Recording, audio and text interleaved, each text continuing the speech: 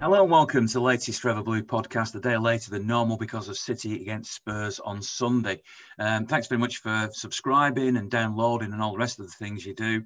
And thanks very much to charleslouis.co.uk, chartered mortgage advisors, estate agents, and lots of other things for supporting this podcast, because without you, without them, there wouldn't be a podcast.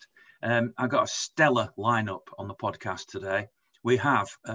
And I don't say this lightly. I spent a lot of time commentating on the radio and loved it.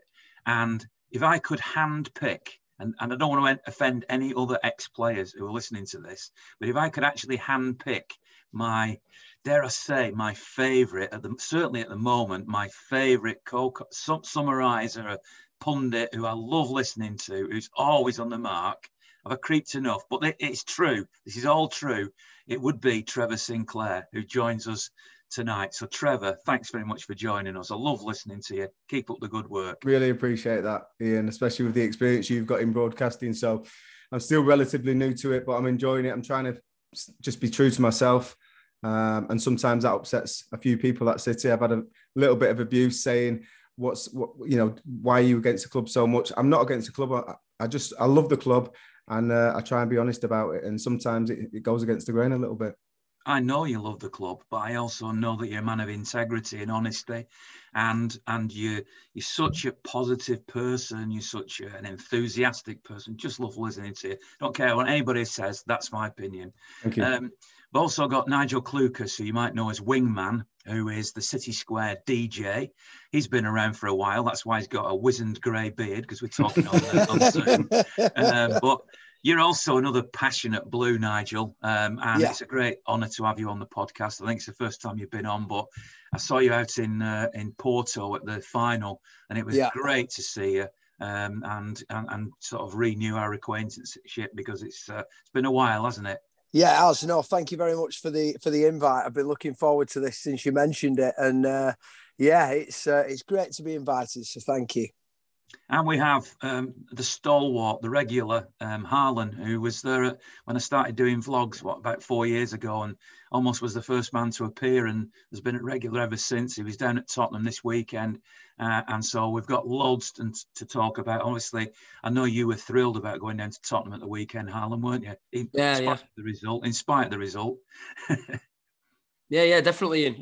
What an experience! Fantastic ground. I'm a stadium enthusiast. I remember spending many years as a kid looking on, I think it was, what was the website back in the day? Was it worldstadiums.com? Looking at all the new stadiums that were going to be built. That was just something I did as a kid. Massive architecture fan. Never wanted to study it. It was never one of my things, but I appreciate stadiums. On the way back from Tottenham, myself and you were talking about some of the stadiums that you'd like to visit or that you visited with your family and friends.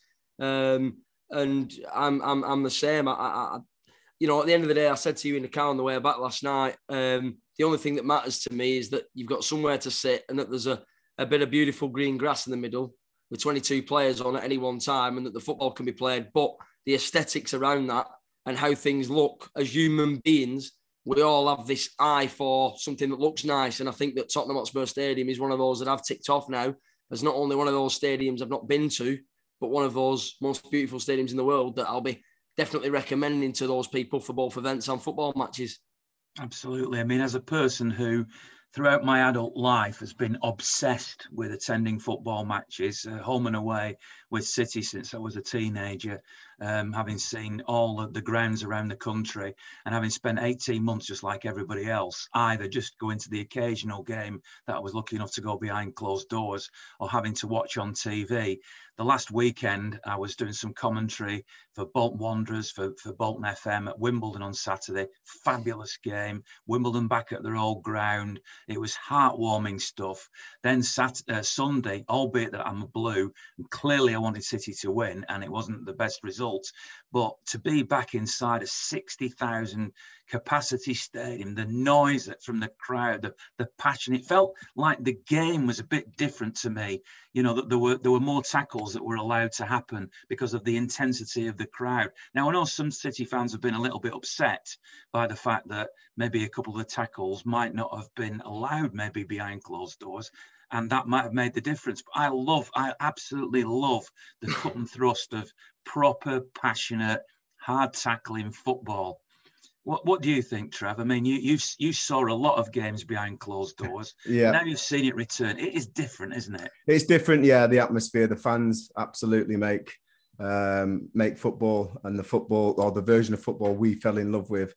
And we've missed that the last 18 months. But I would say, just talking about the challenges, not just in the Manchester City game at Tottenham, but also over the weekend, starting off with Friday night at Brentford against Arsenal. Again, men against boys. A few tackles were let go. I thought the officiating's been great. We followed on from the Euros, which I think is important because it was getting a joke. You know, any kind of contact, players were going over, they were getting fouls. And for me, it's cheating. I always try to stay on my feet. And sometimes that was impossible when people are coming in like 2-footed, waist height in my era. I'm glad the game's moved away from that, because I think we've got to safeguard the talented players, the players that excite the fans, the players that get fans off the seat and like the hairs on the back of their neck. But it went too far, where literally any kind of contact and players were going down and being awarded fouls. So hopefully they've got a happy medium now where the slightest contact, they're not going to give fouls. I do feel, though, looking back at the Manchester City game when they visited Tottenham at the weekend, I was a bit disappointed with Anthony Taylor because, like I just mentioned, we've got to safeguard players. And I think it was the 5th occasion I was thinking Tanganga's definitely got to go in the book now, because he's a great... Listen, I've played against aggressive players, but if he continuously keep on fouling the same player and keep on giving fouls away, the referee's got a responsibility to safeguard the player. He didn't do that. He gave him chance after chance after chance. And I think we were into 5 and 6 fouls before he spoke to Lloris. And then I think the damage was done. He put a little bit of fear in Raheem. Raheem, it's not like he put him off his game. You almost think like the ref's letting him get away with anything. So I think that did change the dynamic down that left-hand side. But in the end, I think Tanganga obviously won that duel. Raheem was subdued a little bit after that. But I do think Anthony Taylor probably took it a little bit too far, and he probably should have booked Tanganga. But all in all, we were a little bit off. We were a little bit beige on the day. I thought we huffed and puffed in the final third. Defensively, I thought we were shambles at times on the counter-attack. You've always got to feel when Manchester City have got such a large amount of possession, I think it was 66%, you've always got to organise, and Ruben Diaz does that really well. But I just feel some of I don't like to dig out players, but I think Benjamin Mendy's had too many chances. Popular boy, funny, and I know he's had injuries. I've had the same injury. I had it at 23. Now you either have to adapt and find a different way to be successful at football, or you're going to end up on the dump heap. But at the moment, he's not adapting and he's making mistakes. He doesn't look like he's as fit as he could be for me. You look at the goal, he manages just to get back in. And by the time he gets back in, he's put 10 yards behind Nathan Ake, who goes to try and squeeze Son. Son comes inside on his left-hand side, inside, which is more central. That's the trigger for the player who's supporting him to go a little bit tighter, close that gap and limit the chances of the ball going in the back of the net. He can't even move because he's so tired. So for whatever reason, he doesn't look ready. And I think he's had so many chances. For me, it's one of that. I'm sure Man City fans are not pleased with him. And anytime he plays, they're feeling, going forward, he can put a decent cross in, but you need to be able to defend. And 3 of our back 4 weren't in the team. And I almost thought before the game, there's a chance that we could get beat today. And that's exactly how it panned out. It's a fine line, isn't it, Trevor, between criticising a player, which we're all entitled to do, but also as supporters and as human beings. And I don't want to sound soft about this, but I'm very well aware of mental health. It's something that I care a lot about. Yeah. And we've talked about it with other people on the pod, that Benjamin Mendy is a human being. He is a person, a human who goes out and tries his best and cares, and he will be hurt by the criticism that he's had. But at the same time, whilst we want to support them because they're wearing a sky blue shirt, we also have to be honest. So it's a difficult one. It's one Pep's got to sort out, because Zinchenko, who at the moment is the deputy, you might say, still isn't a natural left back. And a lot of fans have said they need to move Mendy on and bring in another left back. But it's not easy to move a player on who's got good wages. And secondly, who do you get at the moment. I mean, what do you think about the criticism he's getting? If that was you, it'd hurt you, wouldn't it? Yeah, but I think if it was me, and I have been there, you know, when I was playing for QPR, I got my knee injury, came back, didn't have the same sharpness, didn't have the same burst of pace, didn't have the same agility, didn't have the same balance. So you have to do something about it. So what I did is every day after training, I went to the gym, worked on my leg strength, worked on my core, worked on my physical presence, did extra work, doing running, cycling, cross training, everything to get my weight down, to take the stress off my knee, to get myself as fit as I could be, to give myself the chance to then start getting not even anywhere near the performance, but get into a performance that I was happy with. And that kind of happened at the time. I probably was working 6 months on my own, like literally every day after training, apart from a Friday, I'd go, or apart from the day before a game, I'd go and train on my own as well. And then I was just getting back into it. And that's when I got the move to West Ham. And on my debut for West Ham, it was almost like all that effort came out, and I scored a brace on my debut. And that ended up being the start of me getting my way back into being recognised for England and getting back into that squad. But it doesn't just happen. This is what I'm saying, Ian. And, what was the knee injury 3 years ago, 4 years ago? It's been too long now. I say, like, I was looking at Van Dijk on Saturday. I was at the game at Norwich, and I was watching Van Dijk because I've had the same injury as that, the cruciate ligament. And even though you come back after a year and you think you've done everything, you've ticked every box, the physio who's rehabbed you is your best mate, because you trust him. You haven't got a clue. He's done this many, many times. So you put your health and your fitness into his hands, and you trust him. And in the end, you end up having a great relationship. But even when you come back and you've done the running, you've done the doggies, and you've done all the hard graft, you come back, you're nowhere near. So that's why then you have to go and do extra work yourself. And when I was watching Van Dijk, I thought, yeah, it's great. He's done all the work. He's got the best support, best medical staff around him. But on a few occasions, I just watched him, and you could just see his profile, the way he moves, he's not the same. Now, it's going to take it. I think they've got to be careful with him, because if they push him too much and want him to play every game, week in, week out, I'm concerned that could end up going against Virgil. So, yeah, no, it's very difficult to come back. But again, we've seen him over the last 2 or 3 years play, make mistakes, look uneasy on the ball, not look the fittest, not look the sharpest. If he's not going to change anything with the way he's preparing, the way he's physically preparing himself for matches, then the performance is not going to change. And I think that's a talent in itself. That's actually looking at yourself in the mirror and thinking, that was not the best. That wasn't good enough. That's not good enough for Manchester City. What am I going to do to change that? And only he can do that. It doesn't matter what fitness people he's got around him to help him, to support him. He knows that he has to do more, because at the moment, his level of performance is not good enough for Manchester City. I'll come to Harlan in a moment, who look at this just from a fan's perspective. I don't know whether you've had Benjamin on stage or interacted with him, Nigel, but when you've met the guy, I haven't, that also influences, if you think, he's a good guy and I like him and everything, you'll be reluctant to criticise him. And there are a lot of fans who are being critical, but there are others saying, as long as he wears a blue shirt, I'm behind him. Is it more difficult for you? And what's your view of Benjamin Mendy? It's a tough one for Mendy. I mean, taking on board everything that Trevor says, I completely get that. And there's a lot of frustration, because the player that we signed, he's never been since the injury. But like Trev says, it's been 3 years since that now. This summer, he's not been involved in any international tournaments or anything. He's had a good opportunity to get his fitness levels as good as they can be, and this was his chance. The fact when you started to see the players go back, and he'd been there, and he was one of the first back.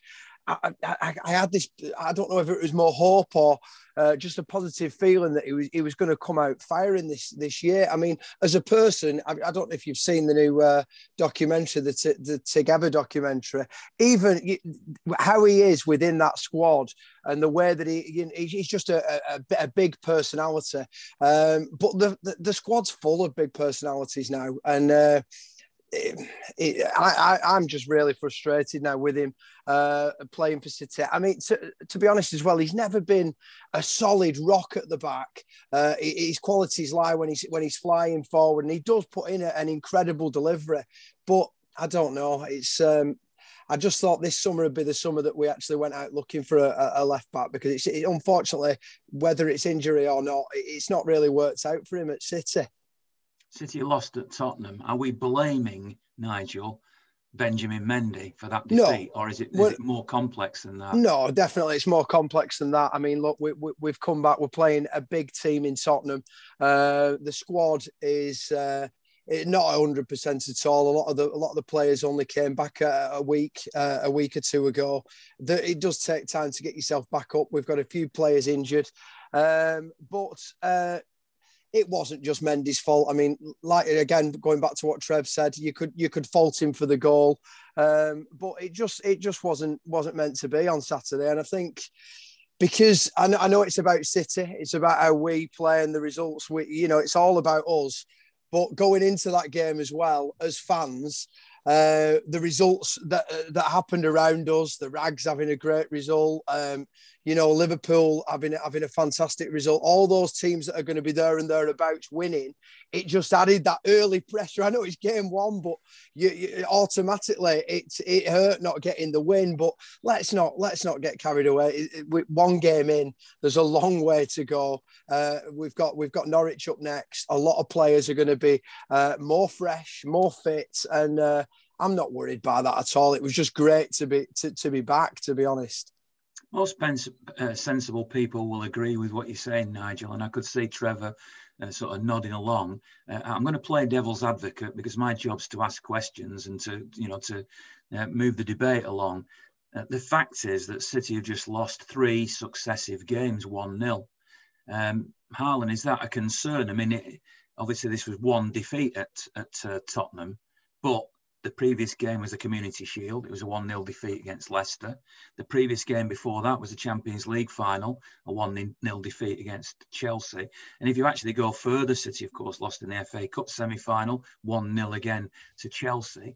Are City vulnerable against the big clubs, given that Tottenham are a big club and it was passionate and it was, the opening day of the season, to these 1-0 setbacks? Is there something missing in City's character, or are you with the sort of general view, which is, that this is one league defeat and lots of players are coming back and things will be fine in the end? I think Pep's very, very scared of us being hit on the counter-attack, which Trevor highlighted right at the start of his analysis of the game yesterday. And I think that he's frightened to death of us giving the ball away, which means that he wants us to keep possession for as long as possible, even when chances present themselves, to get a shot off or to kind of take that chance at face value.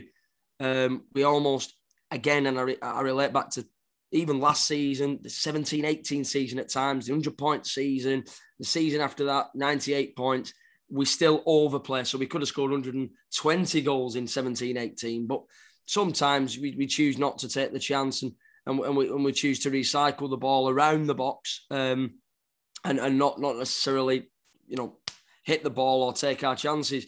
I think Pep is very, very cautious, and that's translated now, and the players are kind of maybe taking that too literally at times as well, and maybe not wanting to give the ball away, which means that therefore we maybe aren't as direct as we could possibly be at times in a game. And you look at Spurs yesterday, they could keep possession.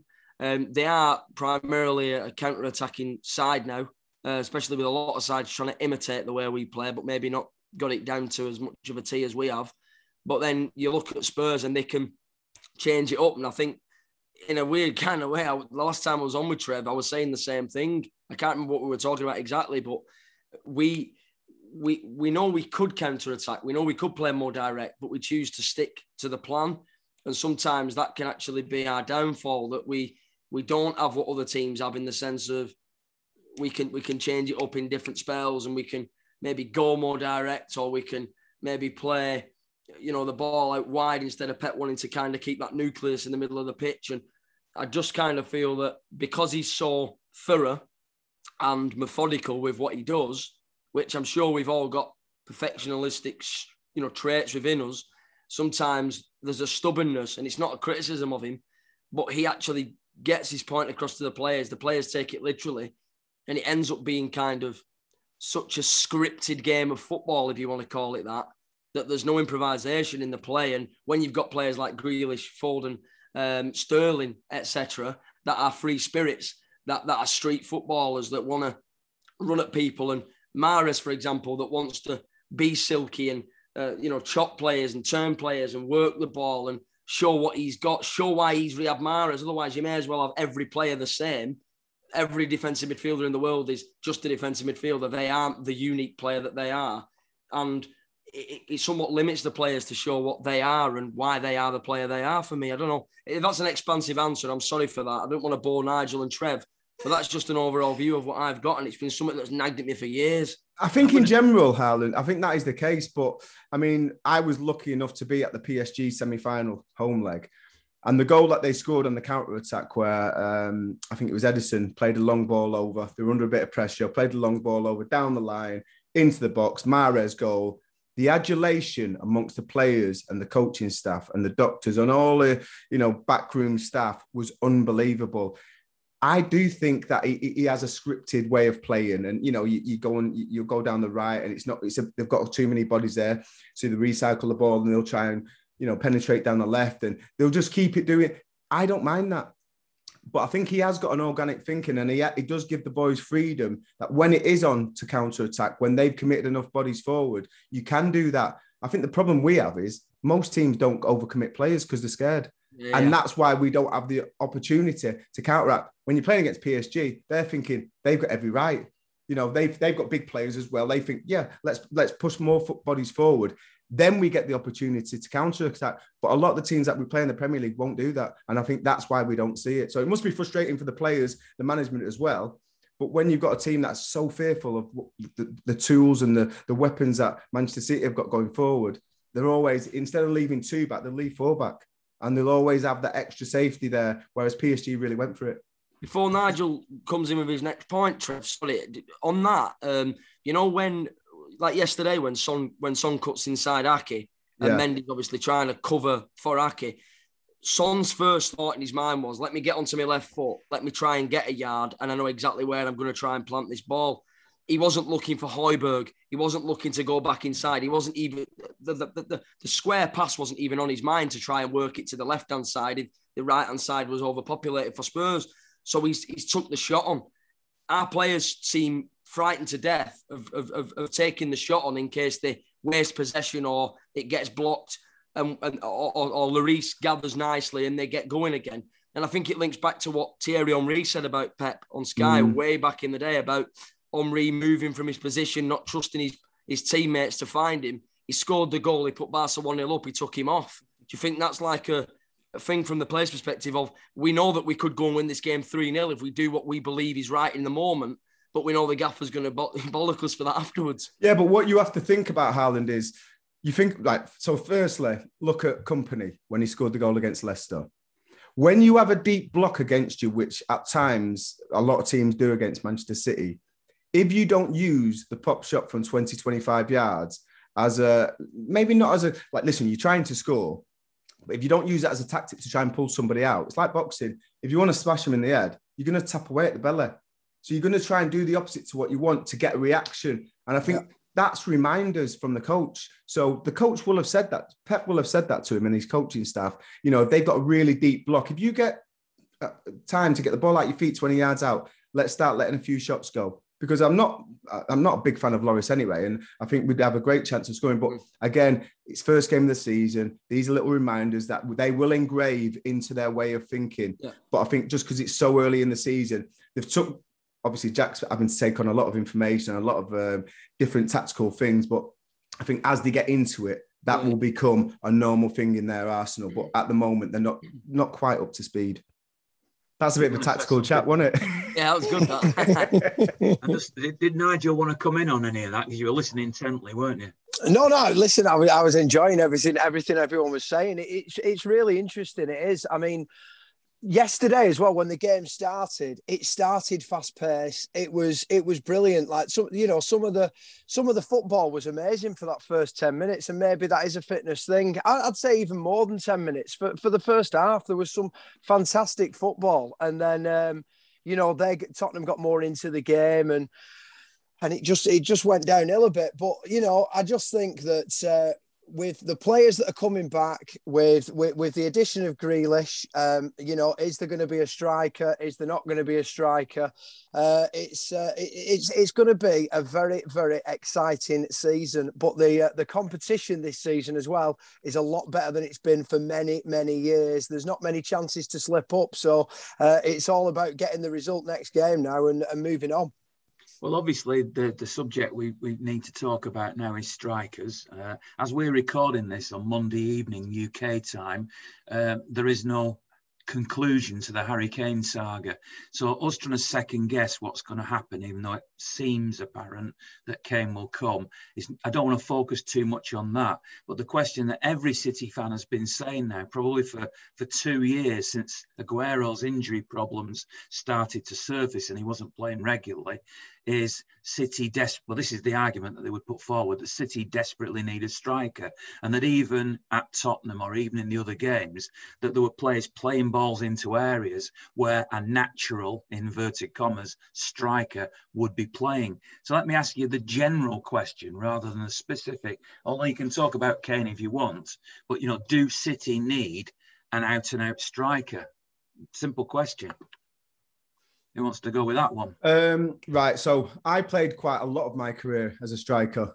Usually when I was at Blackpool with Dave Bamber, and I went through my career with Les a little bit at QPR, then with Paolo or different players when I was at West Ham.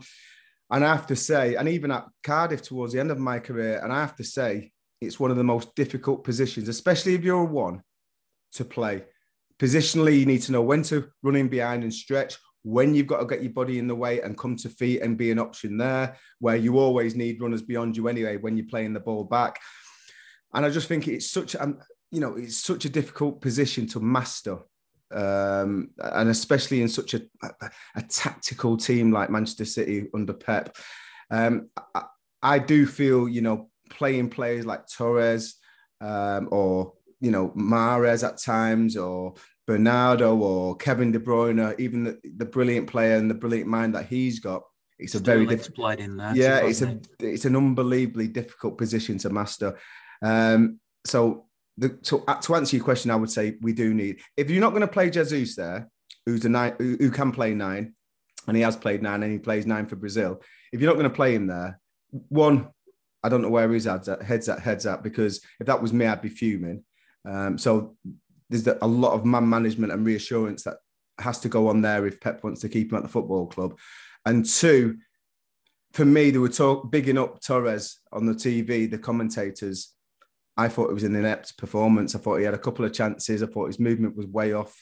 The natural movements, just a little bit of reverse movement or coming to feet and then, getting the centre half up your backside and then spinning out, or looking like you're coming, say the ball's on the left, and then spinning out for the diagonal. These are all natural movements for a natural number 9. Torres is not doing that because he's not a natural number 9. Now, you ordinarily, I think we give him the benefit of the doubt because he has been a clinical finisher while he's been at City. Even though he's not had lots of opportunities, he has been clinical. So he's obviously got an eye for goal. But what I would say is, I thought he got lost in the game. He got lost in the game. Tottenham did a good job either screening him or making sure that he didn't make them movements behind by dropping deep or having a high line. Whatever it was, I just thought he was quite ineffective. And it was brutally honest and obvious that we do need a number 9. So I'm going to ask you the Kane question in the sense that, a lot of people have talked about Haaland, Erling Haaland, who is, I would suggest, more of I don't like to use this term, but an old-fashioned centre forward. He knows what his job is. He plays in a particular position. Yes, he does all the things you're talking about, but he is an out-and-out striker. Whereas arguably, and certainly I think Pep would use this argument, Harry Kane can play that role, but also understands the intricacies of the passing in and around the box and can drop off and let somebody run into his position. Is that why he seems to be so keen, Pep, to sign Kane? And would Kane be the answer in this City team? If he's fit, I think he would be. He's a clever player. He's a big boy, so his hold-up play is second to none. I am concerned about his injuries and his age. But what I would say is it's quite rare that you can get a lad who's brilliant with his link-up play, can drop in and has great range of passing, and also He's a fox in the box when the ball goes in there. He's good in the air. He's got everything, Harry Kane. He has, when he's on song, we've witnessed it. He scored many goals against us. He has got everything, and it's obvious that he would fit in perfectly to our formation, to our philosophy. And yeah, I think he would be a hit if he came to the club. It's just the amount of money that they're having to fork out for him with his age and with his injury history concerns me as a fan. But I think when you're talking about ticking boxes, when he's fit, he ticks a hell of a lot of them boxes. If Kane comes in, it's going to cost either a shed load of money, which isn't our problem as people looking from the outside, as long as it meets the requirements of FFP and everything, which is what Pep's been saying to the press, or it's going to involve either player exchange deals or other players going out. I'm looking at Laporte yesterday, sitting on the bench, and I'm thinking, why is he not in the team here? Why? I'm not saying Laporte's perfect. No player's perfect. But to me, Laporte should have started that game. I'm a big fan of Bernardo Silva. Don't particularly want to see him go. He's one of those that's been talked about as potentially going, either as a make way or somewhere else to generate the finance. Gabriel Jesus could also be another one that could be used as part of this deal. How convinced are you, Nigel, about Kane and the, Trevor's said it without emphasising it too much. It is a lot of money. He has got injury record. He is 28, so there are concerns around that. Would you put all your eggs, if you like, or all your Jesuses and Bernardos in that basket? It's a weird one, really, because I mean, if there was a guarantee that he was going to stay fit, he's a proven world-class striker. He scores a ridiculous amount of goals. Like you say, he gets involved. He gets loads of assists. He would be brilliant up front for Man City. I would love it. And yesterday it was bizarre. It was almost like it was meant to be, wasn't meant to be, in that there was about 3 or 4 opportunities that just so happened to happen against Tottenham, where if we'd have had Kane playing up front, we could have scored 3 or 4 goals yesterday. It was crying out for a Kane, more so than in past games. It really highlighted it. Going onto the other players, I mean, Gabriel Jesus yesterday must have... when he sees Torres get a start ahead of him, he must be thinking to himself, what's going on here? You know what I mean? Like Trev said, he's got to be knocking on Pep's door, or he just knows that his days are numbered at City. If you're not getting a start and you're a number 9 ahead of Torres, as good as Torres is and as clinical as he was towards the end of last season, it's a worry. It'd be a massive worry if you were Gabriel. The other thing is as well, Bernardo, an amazing player. If he wasn't linked with a move away from the club, I'm sure he would have come on yesterday and got some minutes. But, you can read into that what you want as well. There's going to be changes, and 120, 50 million, it's a lot of money for a player of his age with the injury history that was said. But if anyone's got the cash, it's Man City, and we need a striker. We can't go into this season without signing a striker, in my opinion. Would you sacrifice Laporte? I mean, Laporte is the one. I mean, Laporte... I mentioned the others, but Laporte, to me, he had to play yesterday. Yeah, but Laporte, I mean, I don't know whether it was isolation or something. He was late coming back to training, don't forget, Ian. So he was available, and then I think he might have had to isolate for 10 days. Who knows what's going on in this weird world that we're living in. But otherwise, I think he would have been a certainty to start ahead of Ake. However... I for one, I would love Laporte to stay. I mean, John Stones had an amazing season last year. Let's not forget about the year before. Laporte has been a brilliant signing for Manchester City. I think he's a brilliant centre-half. I think if we can keep him, Stones and Diaz, those 3 options, I mean, that's amazing cover, and I can't think of anyone assigning. Those 3 are solid, and I think would be if we can keep hold of Laporte, basically keep hold of him. He's a brilliant player. Harlan.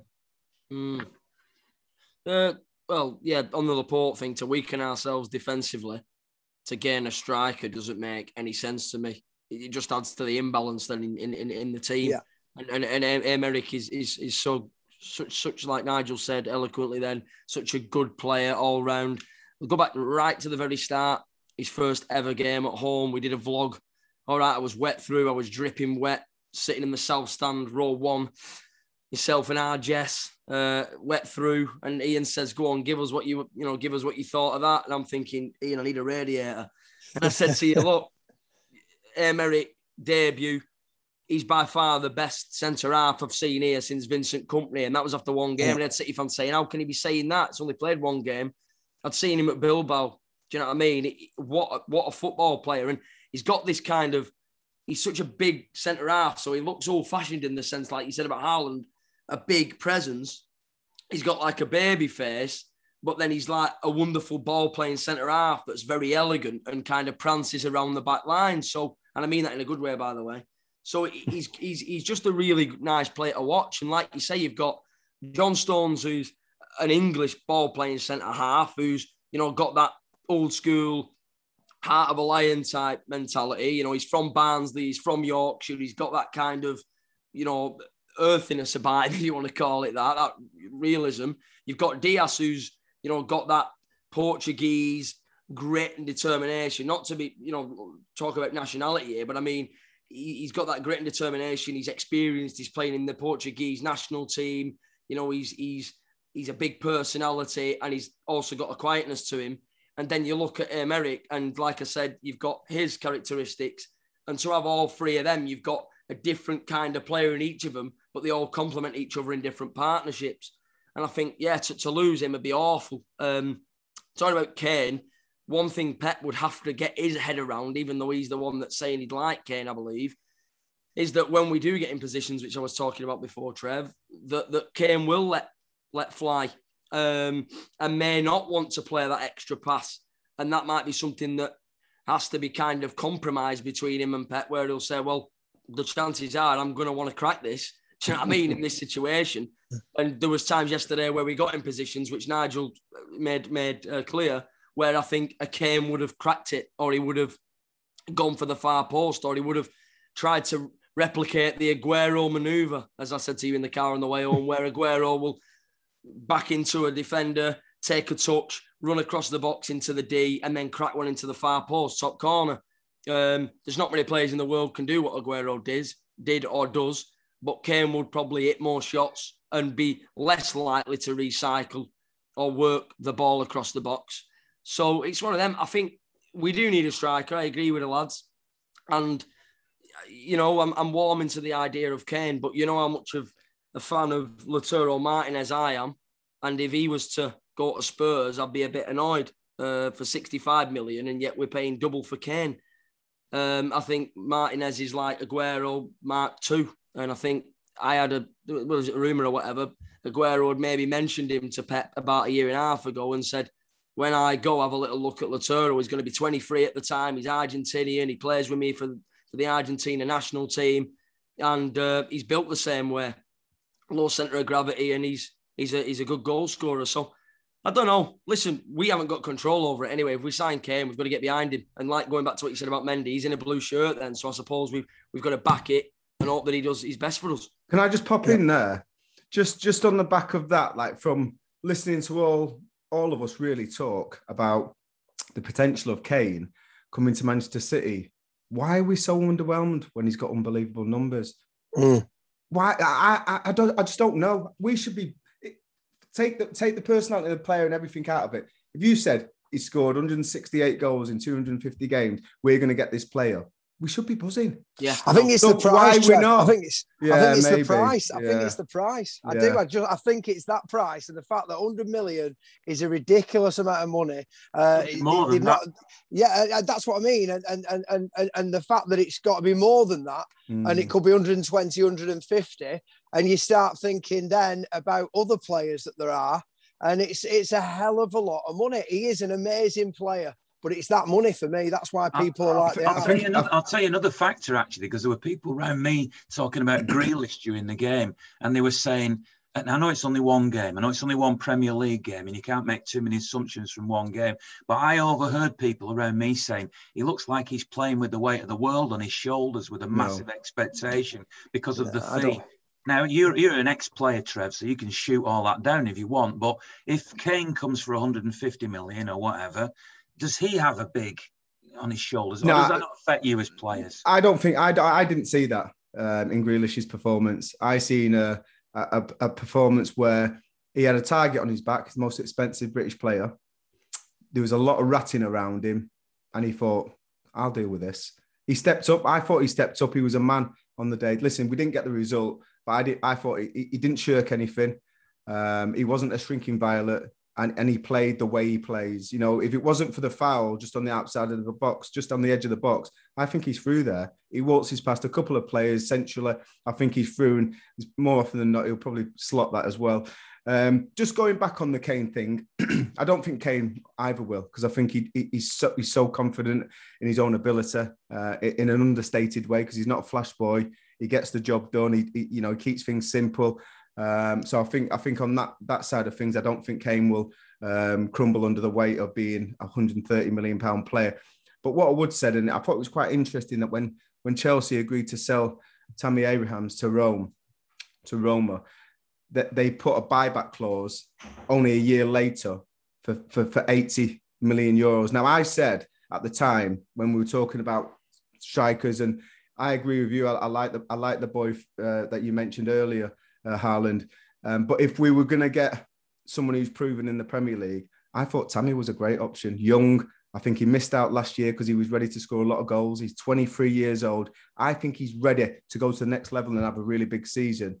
And I think that's why Chelsea put an 80 million euro buyback clause on him, because although they're letting him go begrudgingly because they've got Lukaku in, and maybe that was part of their bigger plan, I think that they think that he's not going to embarrass them now because they've put that buyback clause on him. But I think they're not sure whether he's going to absolutely take off, and that's why they put the buyback clause. I was quite excited about him.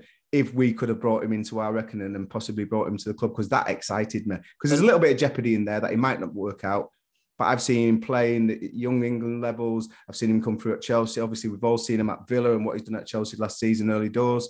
I think he's going to be a player. He's got everything. Again, he's tall. He doesn't mind running in behind. Technically, he's good. He's strong. He's going to improve. He's a number 9. Like I mentioned earlier, it takes a lot of time to really master that number 9 position. But I think he's gone along amongst his work, amongst his craft, learning about that position. He'll learn over there because he's playing against good defenders as well in Italy. And I think he will be the real deal.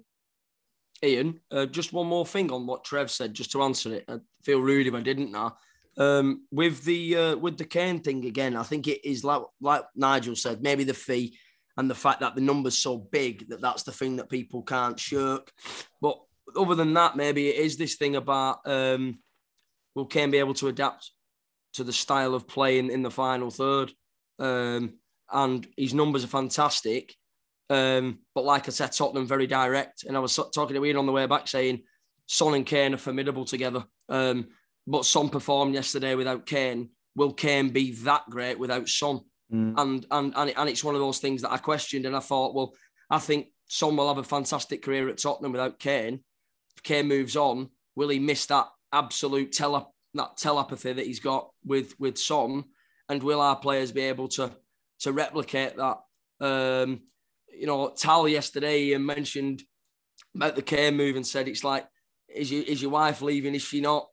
It's that kind of thing. And I suppose in that sense, it's more a case of, will Kane's new girlfriend be better than his old one in Jack Grealish over Son, or something like that. But then I look at Jesus, just to touch on this before you come back in, Ian, is when Jesus came on yesterday, it was really mad. And I think this would annoy him even more to see that when he replaced Sterling, I thought, there'll be a little change in role here. Yeah. He'll move inside. Torres might go on to the left, or he could even stick Mahrez on the left and then put Torres on the right, like he plays for Spain or where he plays for Spain. And Jesus was on the left and he was drifting in as like an inside forward, but then going back out to the left where he sometimes plays for Brazil. And Torres stayed as a false 9. And I thought that was weird because I thought it was dying. It was crying out for that change in shape in a sense where Jesus was the out-and-out striker. And as the balls were coming into the 6-yard box, I thought, bring him on now and he'll start to sweep them up. And that didn't happen. So it was a weird one for me, that. Final subject I want to talk about on the podcast is not specifically about the football. It's about the return to the Etihad, of course. And there's been a lot of talk this week, and this is a difficult one, I suppose, for either Trevor or Nigel maybe to comment on. But City have introduced digital ticketing, and there's been a lot of upset about, particularly from older fans, about this transition from a card that you would put in the turnstile to now downloading it onto a smartphone and trying to get through to the club. There's been a lot of furore about it, and whilst I don't think any of us can really comment on that because we don't really know what it's like. There is a lot of anxiety about it. Perhaps Harlan can start us off on this one. Presumably you've converted to a digital ticket. I know I'm a season ticket holder. I've got a digital ticket as well. So is the rest of my family. It took us a while. It took us a lot of hassle to get to that point. I mentioned it last week on the podcast. A lot of people are being stressed about it. Other people have said it's a doddle and this is just the way forward. But with the COVID check, because you've got to prove now that you're either double jabbed or you've got a certificate to prove that, or you've had a negative test within 2 days. There's going to be a lot of stress on people arriving at that Norwich game on Saturday. The one thing Nigel will be able to tell us is whether or not there's been any instruction to get people into the queues and into the ground earlier. But is that something that you have a view on, Harlan? Yeah, I mean, I've done it with me and IGS. Have got our tickets on our phones now and we're ready to go. I'd like to think I'm quite digital. I'm accepting of the new age of technology and everything like that. Obviously, my granddad Arnie not so much. He's accepting of it, but I'm not sure he'll take kindly to having to download a ticket to his phone and then having to ring me up and ask for instruction on how to get it up again or something like that maybe. But I suppose that is just the way that the world works, that as time moves on, things change and we've got to move with the times. But at the same time, I also get the sentimental aspect of wanting to walk into a ground with your paper ticket so you can stick it in a frame or keep the ticket with the name of the team you're playing on and you put that with your programme and, you get a player's signature, not so much at City nowadays because obviously those times have sadly moved on, but just the whole experience of having a paper ticket, having something tangible to hold and feel like that is what, yesterday I had a Tottenham ticket in my hand. I kept looking at it thinking, ticket for the game.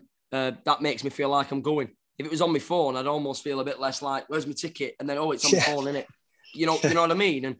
And the other thing as well is it's like the queues yesterday at Spurs were worrying in the sense that, say you had to go somewhere in the morning, you would literally have to dash from wherever you were. And I know you, and I make sure that the game is my priority on a Saturday.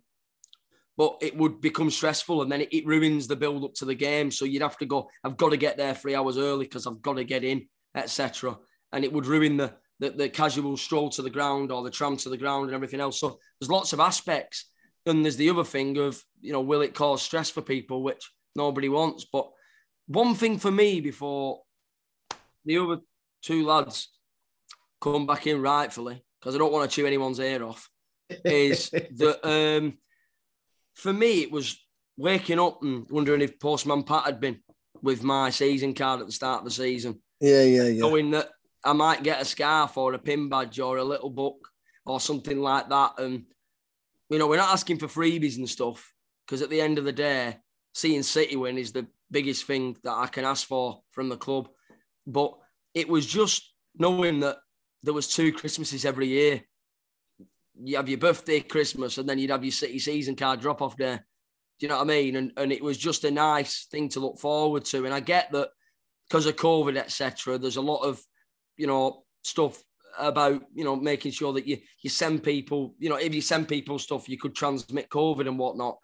But then I look at it, and one of the biggest money-making companies during the COVID pandemic was Amazon. And they were actually a courier company that delivered parcels to people's houses. So for me, if City were to say, well, we couldn't deliver your season cards because we were scared of transmitting COVID, well, Amazon should then have not been delivering parcels during the roughest part of the pandemic, because that for me doesn't stand up. So it's a weird one, not to be critical of the club. I know the club are trying to go into the digital age and we're trying to make sure that we move with the times, but there's just a lot of upset surrounding it. I can't say I'm one of the most upset people. Just a few bits don't sit right with me, and it's kind of ruined the whole thing of getting your season card and knowing the season was on the verge of starting again. When I had my phone call from the club to get me ticket for the Tottenham game, the person on the other end had said to me, oh, Tottenham are behind us. Unfortunately, we'll have to send you a paper ticket. And I actually said, great. and on the day, I had a ticket in my wallet. So as I walked to the ground, I was completely relaxed, just looking forward to the game. I can't deny that when I go to the Norwich game on Saturday, I am expecting there to be big queues. I'm even concerned. I've got my phone here and I'm fairly digitally confident. And I went to the Everton game and used a digital ticket, but I'm still anxious that I'll have to go in quite early. And what happens if my digital ticket doesn't work? Now, Nigel, you're in City Square on Saturday. Yeah. I mean, has anybody said to you, because this is something that we've debated before on the podcast about, does the City Square, as good as it might be, keep people from going into the ground early enough? And could it actually have a detrimental effect? That's not to put down what you do, but on Saturday, would it not be better to encourage people to do it all earlier because of the length of time it's going to take? Yeah, I mean, listen, it for the City Square thing is one of them things, isn't it? Some people absolutely love it. Some people feel like it does stop people getting into the game. Let me. There's a few things on tickets that I have an opinion on. One is if you go to a concert now, whether it's at the MEN or wherever, a lot of the time your tickets on your phone. That's just the future. Unfortunately, like it or love it. That's the way the world is going. I think the pandemic's probably given them an opportunity to maybe push something through that they wouldn't have done for a few years, if you like, but they will do. Common sense says you're going to have to get there a bit earlier because whenever there's change, it comes with queues. Unfortunately, that's what happens. It's not just going to be that. I mean, it's obviously, like you say, the COVID passport and everything that's going on. There's going to be quite a lot of changes. It's the first time back in the Etihad for a full house for a year and a half. There's going to be teething problems at every ground, not just at Manchester City. So obviously get there early. Going back to the nostalgia of season tickets. I mean, we've been on a card for a while. It's not been the same. But I remember I used to love getting my book and going to Main Road and waiting for the number to come up and knowing which number you were handing in. Season tickets have been a big part of going to City for years and years. And then it became a ticket and then it became a card. And this is just the next change in an evolving world that we live in. Do you know what I mean? I obviously miss that dearly. And like you say, I remember leaving a ground and bumping into a City player or a manager. I remember seeing Mancini once at the Malmaison and I just got back from Wembley and him signing my ticket. And it was amazing. It's what it's all about, being a fan and getting someone to sign your ticket. There's nothing more special. You can still print it out. It's not the same, is it? It's just a piece of blooming A4 paper with the facts on that are going to get you in the game. But obviously, common sense says we've got to get there early. And I think within a game or two or three, it'll be just like the old days of us getting in there. There's always been a bit of a queue, hasn't there? Because people have stuff to do and it's not 3:00 on a Saturday every week anymore, is it? It changes all the time and people do have commitments, like we touched on before. But I'm just excited. I can't wait to get back inside the Etihad. And this weekend, I said this briefly to you in the week, Ian, when you asked me to come on the podcast, every single home team this weekend had a massive advantage, more so than ever, having that 12th man. The first game back at home, sat on that seat, cheering on your team. It's our turn on Sunday, and on Saturday, should I say, and I can't wait. Saturday, City, I mean, forget the Tottenham result, Trevor. Forget the 3-1-0 defeats in a row. City are going to tater Norwich on Saturday, aren't they? They're going to be full of confidence, going to be at home, going to have that backing. They're far superior to Norwich. And that's not meant, if there's a Norwich fan listening to this, that's not meant as an insult. It's just the reality, isn't it? They're going to beat Norwich. Norwich will probably be one of the favourites to go down. It should be comfortable, shouldn't it? It should be, yeah, from what I've seen on Saturday against Liverpool. They were quite threatening in the opening 20-25 minutes, but I think once Liverpool scored, you could see the belief. really drained from the side. And even when they were quite dangerous, they don't get enough men in the box. So there's not really that much jeopardy. Just going back to the technology, I mean, obviously I'm in media. I've had to evolve a lot quicker than I normally would do, recording and broadcasting from home. So it's all new to me. What I would say, I think Manchester City is a very well-run football club. They should have some kind of support service for the older people to make sure that they can get them all like up to scratch with things. And if they can't, within reason for the older folk, make a change for them and give them tickets and send them tickets the traditional way, or send them a card the traditional way. You don't want to lose fans, especially fans that supported the club through a lot different times than what we're experiencing now, when we relegated and struggling to stay in the Premier League and things like that. They're the fans that they put a lot of their life, and they're attached to the club emotionally, and you don't want to lose them fans because they're the real fans. So I think the club should bend over backwards to make sure that they can help them whatever way they have to, whether it is tickets, whether it's a card. If they don't own a smartphone, make sure that they can still go to games. And, it's never been an experience for me, obviously playing all my life. And now, I pick my QR code up when I'm going to broadcast games. So it's on my phone. So I've kind of had to evolve, or I don't work. It's as simple as that. But when it's a fan and an elderly fan, I think we should do everything we can to make sure that they can get access to the games. Well, it's lovely to hear you as a former player and now an esteemed member of the media sticking up for the so-called legacy fans, and because I agree. I mean, we shouldn't forget the fans that are older. I mean, one of my mates is he's in his 70s, and he was watching City at the beginning of his career, if you want to call it that. In the 50s. He's attended 3,000 City games. And he's been so stressed in the build up to this game. I don't want him and other people like him to be suffering from that stress and feeling that they've got to walk away because they can't cope with it. I hope that the club understand the seriousness of this, and don't just think of them as a number and move on to another. Oh well, if they go, we get another one in, and that's the problem solved. I hope that the heart of the club is still there, and if the people like you in the club, Trev, then I'm sure it'll be fine. So thanks very much to the three of you for giving me an hour of your time, which I really appreciate.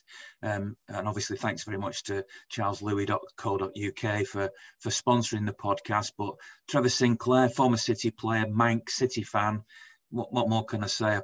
Praised you to high heaven before. I know, yeah. I'm blushing. No, thanks. Listen, thanks Ian for inviting me. Cheers, Nige. I hope it goes well on Saturday. And hope to see you soon. I think I'm probably going to come down to a couple of them in Harland. Brilliant. Enjoy it. You and the missus go down there, get behind the lads, and I think I might take her for a meal. Like I saw you and yours on Twitter, so yeah, that was like a proper mint date night. I was in the doghouse, mate. I had to. Thanks a lot, Nigel. Good luck on Saturday. I'll give you a wave as I'm walking around doing the vlog. Cheers, Ian. And thanks very much to Harlan, of course, my sidekick. So thanks very much to everybody for listening, for downloading. Remember to share it, retweet it, get it out there, get all City fans involved. And as ever, don't worry about the defeat at Tottenham. The only thing that really matters is it's great to be a Blue.